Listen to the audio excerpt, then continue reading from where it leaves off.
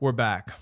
Another episode of the Defend and Confirm podcast. I'm Sean. I'm Russell. And we are continuing in our church planting movement series, disciple-making movements, missionary movements. And we have had a couple of episodes so far. We did our introductory, what are church planting movements episode. And then we had our 2 episodes on the history of, how do we get here, right? How do we get to church planting movements? And nobody listened to or watched those, so that's good. And now we are finally arriving at the episode where we begin to critique church planting movements.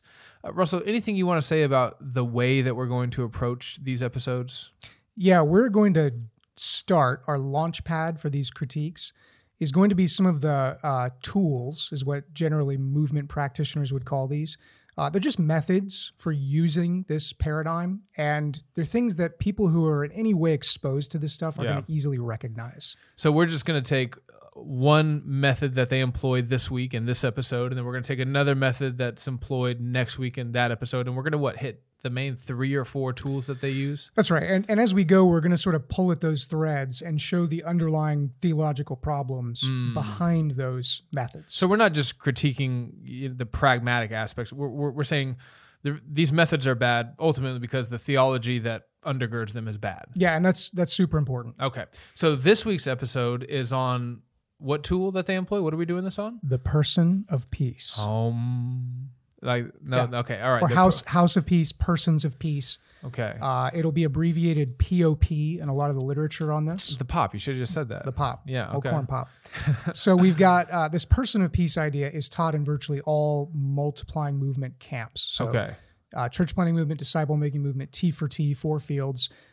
They really see this as a first step for entering into areas where you're, as a missionary, you're a cultural outsider. Yeah. So this isn't necessarily something that would be used in your own neighborhood in the States, though many of them teach you should. Yeah. It really is sort of designed to be a way to get entry into a new group. So you and your family move to some village on the outskirts of a certain province in China. You're there to take the gospel to the nations. As a church planting movement guy, the first thing you're going to do is try to find a person of peace. Step 1. Yeah, and many of them would state it even a little bit more forcefully. They would say that's the primary job of the missionary. Wow. Okay. Not just here's a way to go start spreading the gospel, but this is the way. Okay. This is your primary purpose, is to find the person of peace. So they'll use that article adjective as in, if this is not just a person of peace, but the person of peace that God has put there. Yeah. And they see this as a person that God has prepared. Yeah. And prepared for the missionary and for the gospel. And that person is going to act as sort of a gatekeeper to the rest of that culture. So we don't believe that God prepares people for the gospel. Is that what you're saying? That's not what we're saying. Oh, okay. So we believe, obviously, that the Holy Spirit works in people's hearts even before they hear the gospel proclaimed. However, there's a certain element of this that assumes that that's a normative method by which the missionary should work. Yeah. And we would say, though God can do things like that, we shouldn't expect that that's always what he's going to do, or that that's primarily the missionary's task always. Yeah. You're going in. Yeah. You're looking for the person of peace. This is the person that the Spirit's been preparing, or maybe a household of peace that the Spirit's been preparing just for you. Okay. Go ahead. Take it from there. I'm going to give you some quotes. It's important that we quote the authors who are articulating these ideas, the original sources, so that people don't get the impression that we're straw manning or mischaracterizing this idea. I think they'll still say that we're taking them out of context, or we don't really understand what they're saying. But this is our best effort at presenting them as they actually are. So here's David Watson, who is really the guy for popularizing this. Okay. He said, the person of peace teaching is an entry strategy to new communities. In the Great Commission, Jesus commanded us to go. What do we do when we get to where we are going? We find the person of peace. So Jesus kind of implicitly said there in Matthew 28, when he said go, what he meant was go and look for the person of peace. I don't remember that part, but maybe David Watson has a different translation. I was going to ask you where we got this from, but I'm guessing we'll get there. Let me read the next one. This is from Jerry Trousdale. Jesus commanded his disciples to seek out a person of peace whenever they entered a new community. In this process, 2 things should connect. First, the person of peace is waiting for someone to help him deal with a significant spiritual hunger. Second, the church planter or disciple maker must be looking for the person of peace. Yeah, so we're critiquing now. It's go time. So just flat out, this is just wrong. Yeah. We do not see in the Great Commission a charge to go find a person of peace. He's reading that into the text, Watson is. Second, Jesus commanded his disciples to seek out a person of peace whenever they entered a new community. That's what Trousdale says. That's not true. No, it's not true. And we're going to explain how they got there. Yeah. But it's just fundamentally, it's just not true. Yes, this is reading their preferred methodology back into the biblical text rather than looking at the text and trying to derive some principles for how to do missions. Yeah. So let's look at the scripture that they would point to as sort of the key text to get us to the person of peace technique or tool. Okay. So they're going to say, of course, there's two, Luke 10 and Matthew 10. So in Matthew 10, Jesus sends out the 12. In Luke 10, Jesus sends out the 72. And he gives these disciples instructions as they go throughout Israel to proclaim the kingdom of God. So I'm going to read Luke 10. This is where Jesus sends out the 72. He says to them, "Go your way. Behold, I am sending out as lambs in the midst of wolves. Carry no money bag, no knapsack, no sandals, and greet no one on the road. Whatever house you enter, first say, 'Peace be to this house.' And if a son of peace is there, your peace will rest upon him. But if not, it will return to you. And remain in the same house, eating and drinking what they provide, for the laborer deserves his wages. Do not go from house to house." He goes on to say, when you enter a town, eat what's set before you, heal the sick. And then he says, if you go somewhere and they do not receive you, even the dust of your town that clings to our feet, we will wipe off against you. That's what he tells the disciples to say. Yeah. So there's a similar account in Matthew 10. Yeah. Same language is used as he sends out the 12. So the first thing we need to hammer on here is the bad exegesis, the bad interpretation of this text that leads to thinking that Jesus is, for all of time, instructing his disciples to follow this particular pattern. Yeah. Well, you want to go first? Yeah. I mean, just because something is being described in a gospel doesn't mean that it is being prescribed, doesn't mean that Jesus wants us to do that forever. Descriptive is just talking about what is happening in the text, and we have to be careful not to let things that are merely being described in the text, we can't assume that those are being prescribed, that just because it's happening, it should always happen in that way for the rest of, the existence of the church. And now a pushback to that argument here might be that Jesus isn't merely describing something, he's actually prescribing it. He's saying, you guys should do this. And by you guys, you mean us today. Well, that's what they would say, right? They would say Jesus is telling the disciples that, and if he's telling the disciples that, then it's applying to us today. Everything he tells the disciples applies to us as present-day disciples. Thoughts on that? Yeah, I think one of the easiest ways to think through questions like this is to sort of think of it like one of those maps when you go into the mall. The map doesn't make sense until you find where you are. The you are here. Yeah. And where we are in redemptive history compared to where the disciples were right then in Luke 10 is enormously different. We're on the other side of the cross. Yeah. We're on the other side of Pentecost. This is a very specific aspect of Jesus' earthly ministry. And if you understand the narrative of the Gospels, not just the narrative of the Gospels, the narrative of the entire Bible, what Jesus is doing there is a unique work in redemptive history where the kingdom of God, which is now incarnate in the person of Jesus Christ, he is there walking around, bringing the kingdom to earth. He, in that moment, is sending out his disciples to basically pronounce judgment on Israel. It's part of the effectively part of the divorce ceremony that will culminate in 70 AD when they see a very real form of judgment under Rome. When the temple is destroyed. That's right. The next thing you see is just that that reading of Luke 10 and Matthew 10 doesn't even accord with Jesus' own marching orders that he gives the disciples later on in his own ministry. So you're saying for the movement practitioners who read this and say, this is how Jesus has told us to do missions? Yeah. They're not even being consistent with that assumption? Yeah, like if I was sitting here, I would just say, why do you take Luke 10 to be normative and prescriptive and not Luke 22?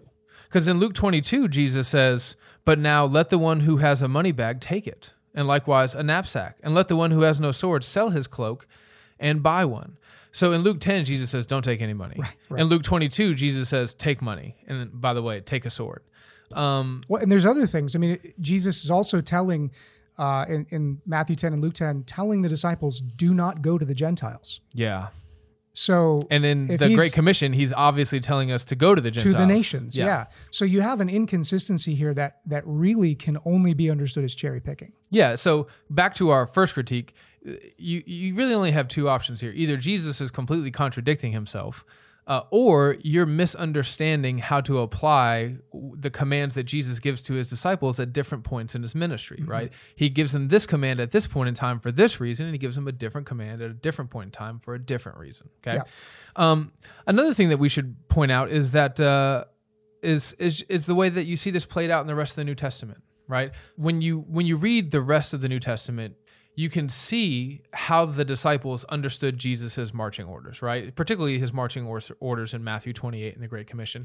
And what do you see in the book of Acts? Do you see anything like Luke 10? Like Matthew 10? Nope. No, you don't. You don't see Paul going up to Mars Hill going, all right, who here is the person of peace, right? Missionaries take money.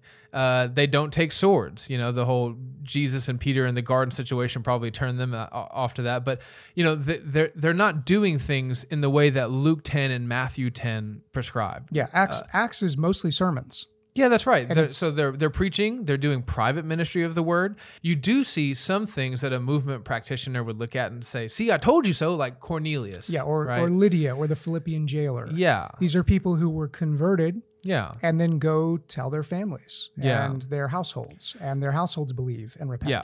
But if you're going to say that Luke 10 is the way that Jesus wants us to do missions, then you have to look at what the apostles do in the book of Acts and beyond and say, you guys missed it. That's right. Okay. The next critique that we have here is maybe the most significant. I don't know. Maybe we'll let you guys be the judge of that. But what Jesus is describing here in Luke 10 is not actually a person of peace. Oh, it is, but it's not what movement practitioners understand person of peace to be. Okay. Yeah, I think this is incredibly important. And this may be, you're right, the strongest critique of this. So person of peace is understood by movement practitioners to be somebody who's sort of like what we might call a seeker. Yeah. It's somebody who's been prepared by God, and you know they've been prepared by God because they're open to spiritual things, spiritual conversations. They're willing to listen to you talk about the gospel. But this is somebody who's already like this pre-evangelism, who's not a Christian, but who is this spiritually interested person, to borrow language directly from the people who teach us, spiritually interested. That's not what the person of peace in Luke 10 or Matthew 10 is.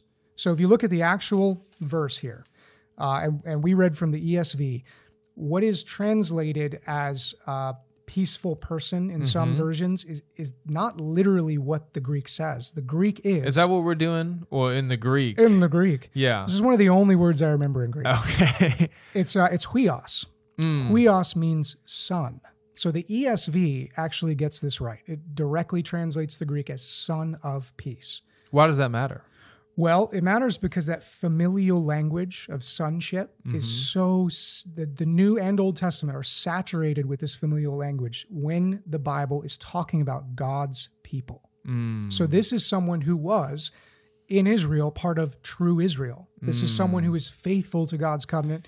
This is someone who we would now, on our side of Pentecost and our side of the cross, would call a Christian. Yeah. This is someone who's saved. Yeah. So we don't see any examples anywhere of Jesus or his disciples or the apostles going and finding spiritually interested, non-converted people and making them the base of operations for their missions. So the first thing he says is don't go to the Gentiles, right? And then the Jews that you're going to, there's a specific kind of Jew that you're going to. You're trying to find those who are genuinely converted, not those who are unconverted, and then you perceive in them a little sliver of light that might clue you into the fact that God has been working in their hearts. Well, they're the ones who are very specifically being judged by God.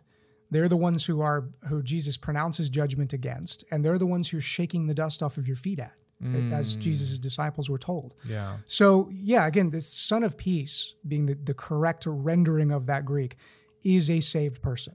So in Romans, when Paul says not all Israel is Israel, we would understand here in Luke, Jesus is sending the disciples to those who are Israel. The remnant. The remnant. The faithful remnant. And so movement practitioners misunderstand the very language from which they get the term person of peace. That seems like a pretty big oversight. But there's more. Oh, man. So this is pretty obvious, I think, but it bears bringing up. So often you'll hear, and I just read a quote that says this. Jesus did not instruct his disciples to go find a person of peace. He didn't tell them to go find a person of peace. He tells them, and you can read this for yourself, go read Luke 10. Okay. He tells them they're going out to pronounce the kingdom and to pronounce the judgment that's coming against those who are not part of that kingdom. Yeah. And as you go, he says, if you enter a house and there's a person of peace there, here's the exchange that you're going to have, and that's a place you'll stay.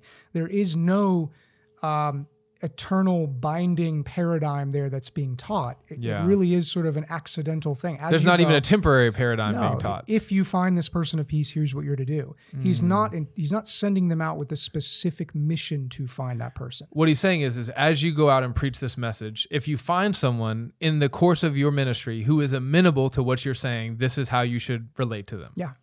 That's a pretty big difference.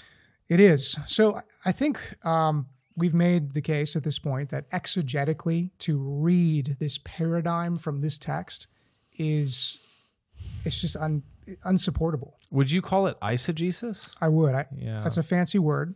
Yeah. It's taking the idea that I like and reading it back into the text, trying to find it there. You know, this is like the Daniel diet of missiology. You know, go on. Yeah, the Daniel diet. Like I know it. We read Daniel, we find out that he drinks water and eats vegetables. Yeah. Seemed to work out well for him. So I'm now going to read into that text a prescription for healthy living for the Christian today. Yeah. You don't see anybody practicing the John the Baptist diet. That's interesting. You should try that. Yeah.